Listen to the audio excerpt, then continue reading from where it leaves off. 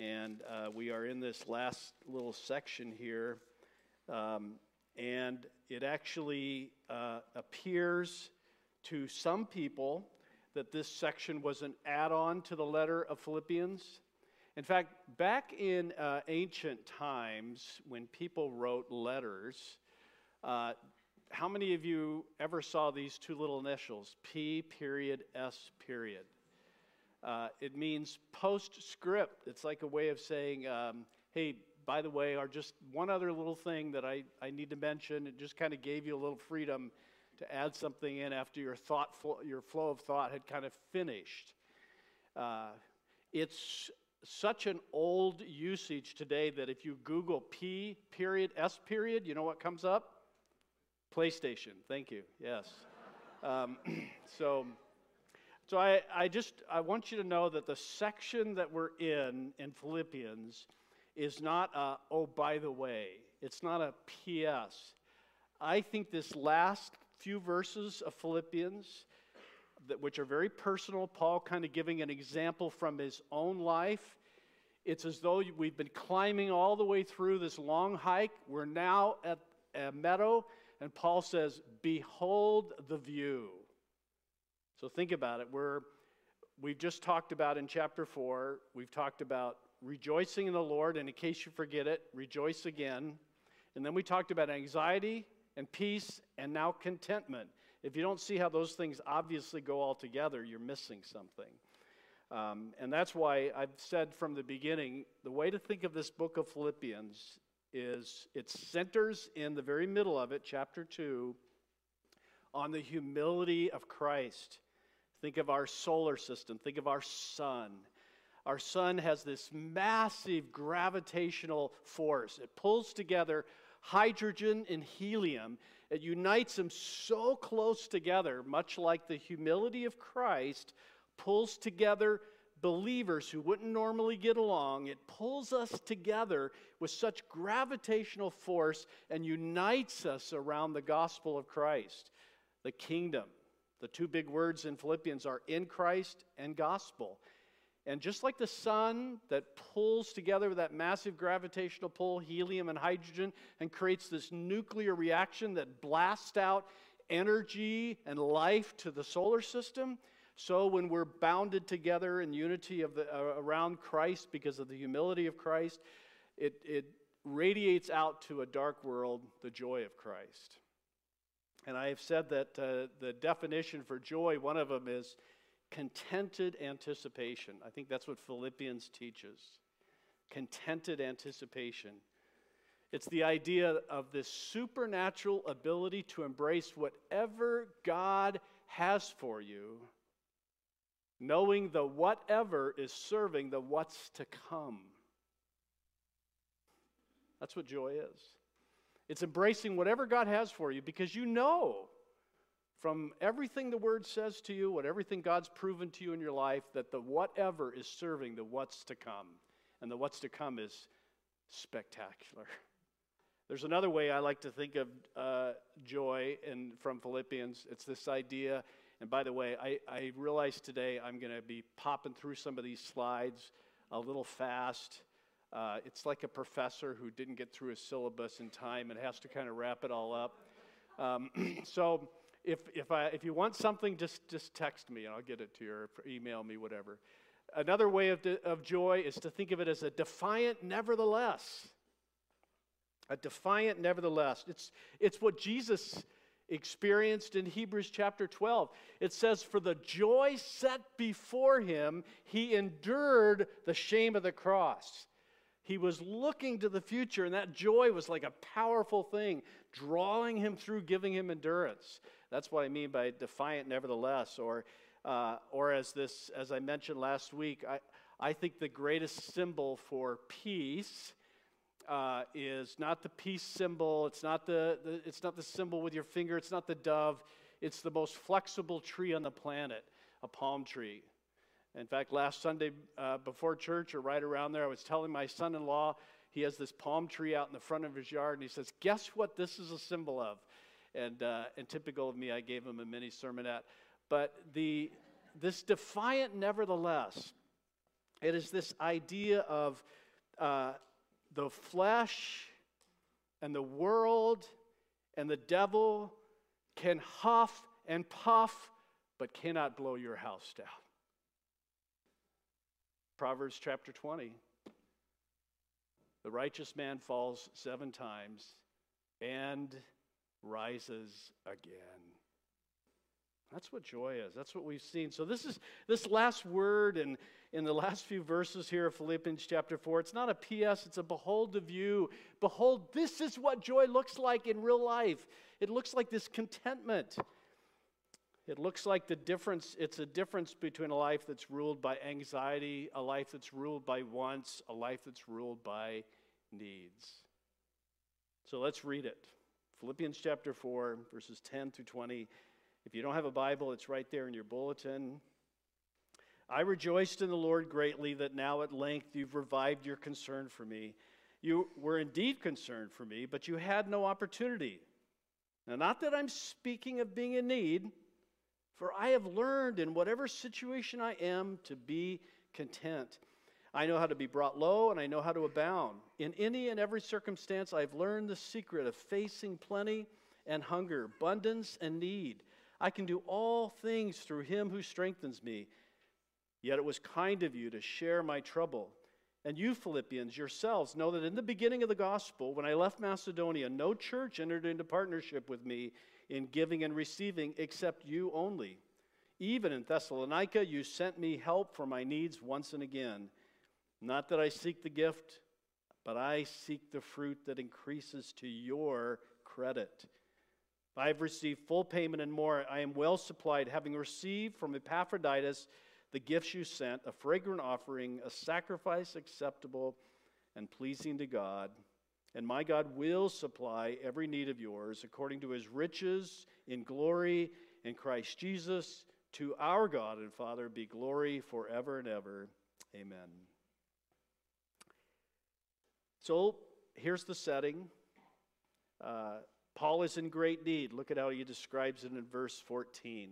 He describes it as my trouble, or another possible translation here is my distress, my infliction. Remember, he's in prison. He's been without things. He's been without basic supplies for quite some time.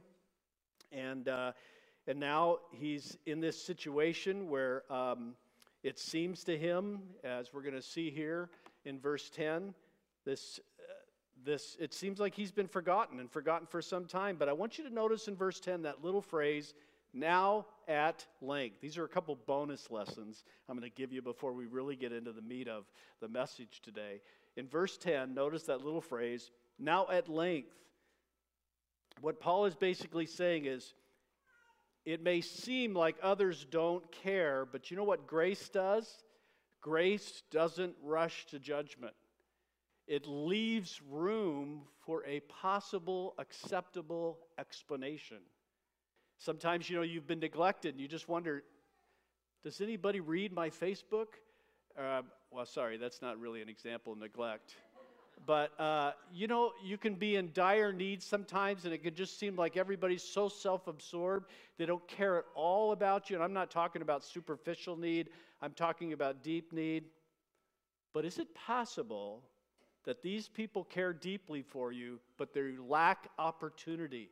There are things that have gotten in the way over which they have no control, and you have no information. And so grace does not rush to judgment. Grace leaves room for an acceptable explanation. And so Epaphras finally arrives to him sometime later. He arrives with this very sacrificial financial gift. Paul finds out that he's not only brought this financial gift, he finds out that the people in Philippi are living in extreme poverty. Not only that, he finds out they've been persecuted. And so now Paul's got a dilemma. How do I express my thanks to them for this incredible gift without expecting more from them? Boy, you have to be so careful. How do I ease their burden? I mean, these people are bothered that their pastor, their founding pastor, is in prison. They are burden for him? How do I ease their burden, thank him for their gift, and not expect more from them? It is so easy to relate to people through your needs. It's so easy to establish an entire relationship, even with your closest friend in life, that's all based on how well they're meeting your needs. It's done so subtly. Manipulation is so much a part of our way we interact with one another, we're not even aware of it. But Philippians is reminding me here, we don't relate to others through our needs. Demanding from others and from God what we think we absolutely must have, what we think we're entitled to, when really the only thing technically that we're entitled to is to be banished from the presence of the goodness of God for billions and billions and billions and billions of years. That's the only thing we're entitled to. So, contentment, lesson learned. So let's look at this. And here's something to think about as we go through these couple of verses here. Ask yourself this question. I'm going to try to lay out for you what contentment is, biblical contentment. But while I'm doing that, try to think of what then does discontentment look like? If this is what contentment looks like, what does that say about what discontentment looks like? And by doing both of those, we'll get a real robust time here in this passage. So the first point I see here is that contentment is a lesson that must be learned. It's not an attitude that we can switch on. I know how to be brought low, and I know how to abound in every circumstances. I have learned, verse 12 says. I've learned the secret. I don't know why they translate this word secret. Maybe because in English, sometime back, the word secret worked better than it does today. Secret sounds like this kind of formula that, like Kentucky Fried Chicken, only a few people know it. And that's not what's going on here. Secret is actually the same word as when you're in a cult and they initiate you into a cult. It's the initiation process. I've learned the initiation process, and I'm now fully into that particular group, that particular clique or whatever it is. So it's the same word there, which is why I think the word lesson is a better translation here.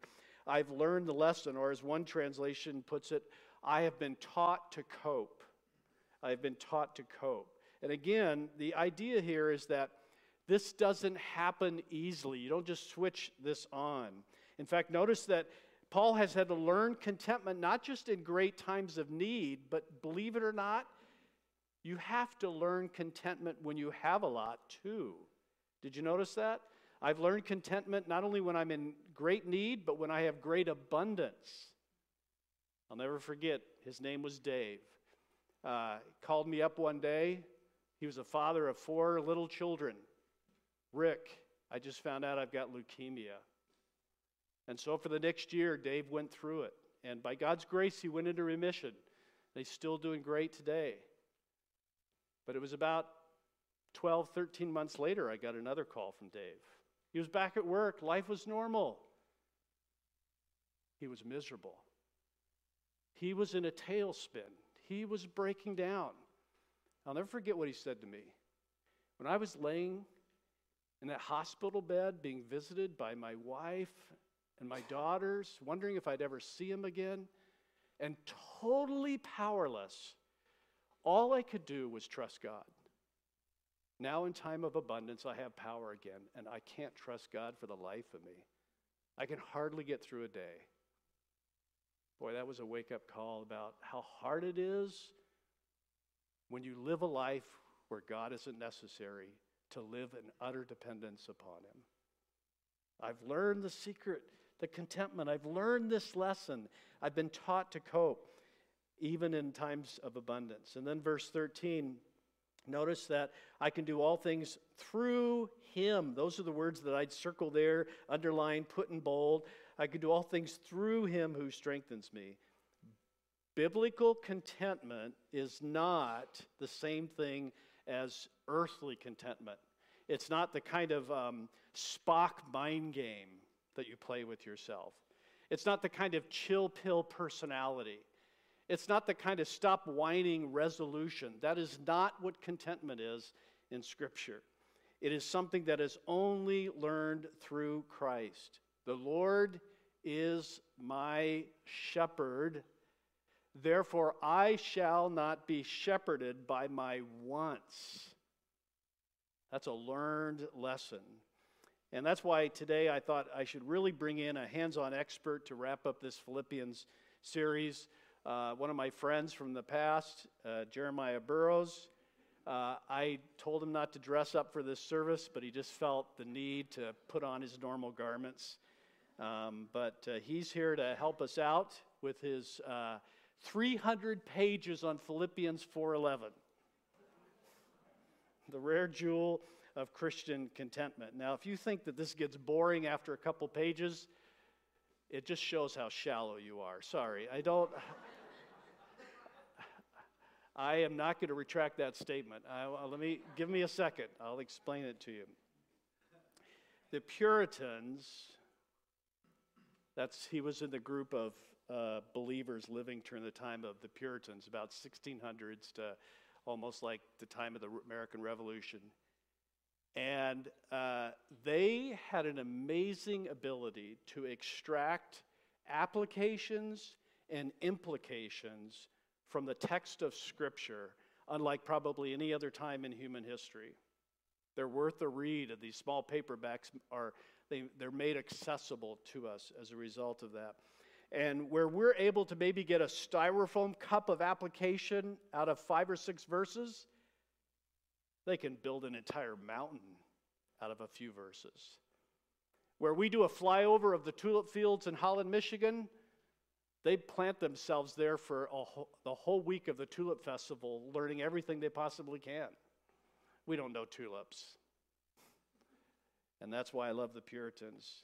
Here's a definition that kind of summarizes the whole book. The whole book basically takes this definition and unwinds it. Contentment is the inward, quiet, gracious frame of spirit, freely submitting to, and boy, these next 3 words, and taking pleasure in God's disposal in every condition. So let me invite you to learn from the master here. I've learned, for example, that when you build furniture, you can watch a YouTube, and you can watch them do it and go, oh, okay, I get it. And then you go into the shop and you go, I guess I don't get it. And then you go in again and, I guess I don't get it. And it just takes practice over and over again until you finally start mastering what's made so simple. And that's the idea here. There's the simple ideas in Philippians 4, but then there's practice, practice, practice. So let me give you 3 things that Jeremiah Burroughs gives to us about what we can practice. The first thing is we need to practice surrendering our definition of wants and needs for God's wiser definitions. Look at verse 13. I can do all things through him who strengthens me. This is what I call a bumper sticker Bible right here. Wouldn't you love, back in the old days, they used to actually turn these into decal and put them on the bumpers. Now they just tweet them. But this is Twitter theology. It's the worst kind of theology to live off of, by the way. This is kind of like this time of year when everybody hears those graduation speeches that are tiringly predictable. You guys have worked so hard. You're the generation that's going to do it. You have so much potential. You're just beginning to realize what you can contribute to the world. Oh boy, am I tempted to say something else there, but I won't. But anyway, this is not that kind of thing going on in verse 13. And you know why? Because God gets to define all things. I can do all things through Christ who strengthens me. Not I can do anything that I want through Christ who strengthens me. Not my wish list can come true through Christ who strengthens me. God gets to define what those all things are. In fact, look back at chapter 1. We saw this right at the very beginning of Philippians, verses 19 through 21. In chapter 1, Paul says this, I know that through your prayers and the help of the Spirit of Jesus Christ, this will turn out for my deliverance. What does he say? I know I'm going to be delivered. I have no doubt about it. I am going to be delivered. He's in prison. And he says it's in verse 20, it's my eager expectation. It's my hope that I will not at all be ashamed, but with full courage, now as always, Christ will be honored in my body. And if he put a period there, we may think he's expecting to be delivered from prison. But he says, instead, he puts a comma there, whether by life or by death. I know the Lord's going to deliver me. I'm either going to be executed and he's going to deliver me that way, or I'm going to be released from prison. Do you see how he's opened the door to God getting to define what deliverance is? That's what contentment does. There's no situation in which I cannot live for God's glory by God's power. That's what verse 13 of 4 is saying. It's not I can do all things I want to do through Christ who strengthens me. It's that there's no situation in which I can't live for God's glory by God's power. And that's why verse 19, my God will supply every need of yours according to his riches and glory in Christ Jesus. Does that seem like a wonderful verse that sometimes isn't so wonderful? Haven't you had times when it seems like God hasn't supplied needs? I've been praying for people this week that they would have a great vacation and not get sick, and God hasn't answered that prayer. That's because God gets to define what my needs or what needs are. In fact, have you ever given away something that you think you need, something that you just, maybe it's an amount of money, maybe it's a thing, something that you know by giving it away, you're taking a great risk, you're making a sacrifice, and after you've given it away, you've realized it wasn't something you needed after all? Something you could live without? God gets to define every need. So practice surrendering your definition of wants and needs for God's decision or God's better definitions. And then finally, or secondly, practice looking for, expecting, and announcing the goodness of God in every unwanted situation.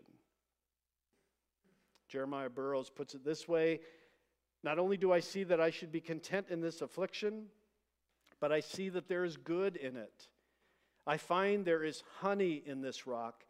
And so I do not only say I must or I will submit to God's hand. No, the hand of God is good. And I say with the psalmist, it is good that I was afflicted. That's what it means by taking pleasure in God's disposal. Taking pleasure in the very thing you'd never wish upon yourself or someone else. In fact, look at verse 17. In verse 17, it turns out that my need is someone else's opportunity to glorify God. Paul says, I want you to understand something. As much as I appreciate this gift, I am not seeking this gift because I have a great need. I'm rejoicing in this gift because by you giving this gift to me, you're receiving great credit before God. You're giving glory to God. This is blessing you because you're doing something that is so godlike. My need is someone else's opportunity to glorify God. I know a lot of you out there. By the way, can I just make a judgment? It's not wrong to make judgments if you're right. There are a lot of you out there who love to help others, and even sacrificially. But you're not so great at receiving help. You're a little too proud for that. And so that's part of it, is allowing others to be invited in. One of the common questions that I get asked by senior saints in their 80s and 90s, it's the same question I would have in my 80s and 90s, and that's, Lord, why have you left me here? I'm ready. I'm at the bus stop. I'm waiting every day like a child out there, and the bus still hasn't come. I was with someone just this week, and that's the conversation we were having. Aching to be home. There's only one viable answer for that. You're still here because somehow, some way, God is getting glory out of your momentary existence here. Most likely because you are a great center of need that others have to care for you. And that act of others caring for you is hard on you, but honors God amazingly. There's always more going on than my desperate need. It's like we're part of an impressive jigsaw puzzle. We've never seen the box stop. We won't till we die. And we can only see a few pieces, but we've got to trust God that the puzzle is amazing. We've got to just hang in there. We've got to think about the story of Esther. We've got to think about the story of Ruth. We've got to think about the story of Naaman in 2 Kings. Why is a little girl taken away into slavery? Such an awful thing to human traffic this little girl. But she turns out to be the voice piece to actually bring healing to a Gentile, a precursor of the gospel coming in the time of Jesus. Who would have thought? Who would have thought when Jeremiah, the prophet, was being taken away to Babylon with all the other people, God said to him, buy a piece of land. You'll never see it, but get the transaction witnessed. And he would carry with him into exile a deed of property that he'd never see, but would be witness to the fact that you're not seeing the whole picture, Jeremiah. Or why would a ship crash on the way to Rome, where Paul manages, by the grace of God, to save all the sailors on the ship, and they wind up being the first island evangelists to an island that wasn't even on anybody's map? And the story goes on and on. We must look for and expect these things and publish the goodness of God in the most unwanted of situations. That's how contentment is practiced. And we should practice submitting to the wisdom of God's providence, even when we can't see the goodness of God in it. A contented heart, says Burroughs, looks to God's disposal. It submits to God's disposal. That is, he sees the wisdom of God in everything. In his submission, he sees God's sovereignty. But what makes him take pleasure is God's wisdom. The Lord knows how to order things better than I do. So contentment is confidence that God will deliver me through, if not from. And so we yield with joy, that contented anticipation, to whatever path God is sending us on, even a path that makes no sense, even a path that is painfully longer than we can endure, because we know ultimately it is a wiser path. It's a wiser path than the one we want, with a better outcome than one we can achieve. That's the beauty of contentment. Contentment is this inward, quiet, gracious frame of spirit, freely submitting and taking pleasure in God's disposal in every condition. So I asked you the question, if that's what contentment looks like, then what does discontentment look like? Which is a great question to set us up to participate in communion today. So before we do that, I'm going to invite the worship team, the guys serving communion, to come forward. We always like to invite, if you're new here, if you know Jesus as your Savior, if you recognize him as your Lord, this is your table as well. This is a table for everyone who knows Christ as their shepherd. And so you'll come down the center aisle and take bread and cup, and then I'll lead us all together, taking it in just a few moments. But maybe the best way to think of what discontentment looks like is to think of the psalm that Jeff read for us today, Psalm 23, a very familiar psalm. But did you know that one of the ways you can understand the Bible is by saying the opposite of what it says? So you can take a psalm and turn it into an anti-psalm. So let's take Psalm 23 and let's say the opposite of Psalm 23, and let's get a picture of discontentment. And once again, no idea you hear from this mouth is ever original. This comes from David Pallison, and this is his anti-psalm of Psalm 23. I'm on my own. No one looks out for me or protects me. I experience a continual sense of need. Nothing's quite right. I'm always restless. I'm easily frustrated and often disappointed. It's a jungle.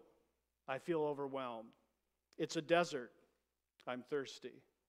My soul feels broken, twisted, and stuck. I can't fix myself.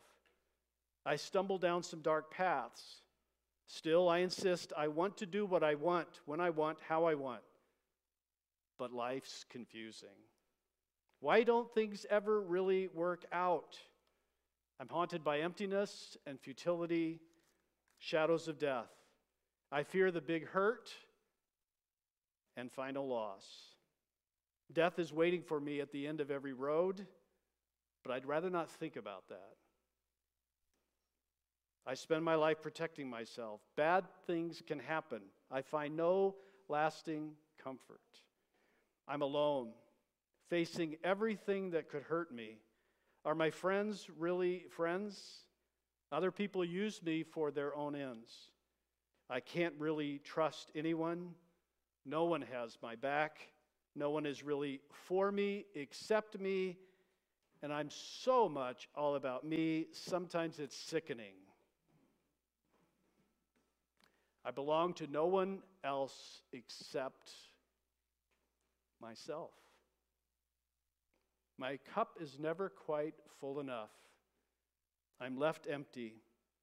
Disappointment follows me all the days of my life. The Lord is not my shepherd. I am ruled by my wants. That's the opposite of Psalm 23. But behold, the Lamb of God who takes away the discontentment of our heart. And he does so by paying the ultimate price for that to happen. The Lamb of God who is also the Lord our shepherd. So therefore, it's possible that we shall not be ruled by our wants, but can actually experience contentment because of the sacrifice of Christ. So let me pray, and then you come. Lord, you are our shepherd. May we not be ruled by our wants. You make our soul lie down in those green pastures beside those still waters. You heal us. You lead us on the path of righteousness over and over again. You do not deliver us out of darkness, but you definitely deliver us through darkness, through the valley of the shadow of darkness.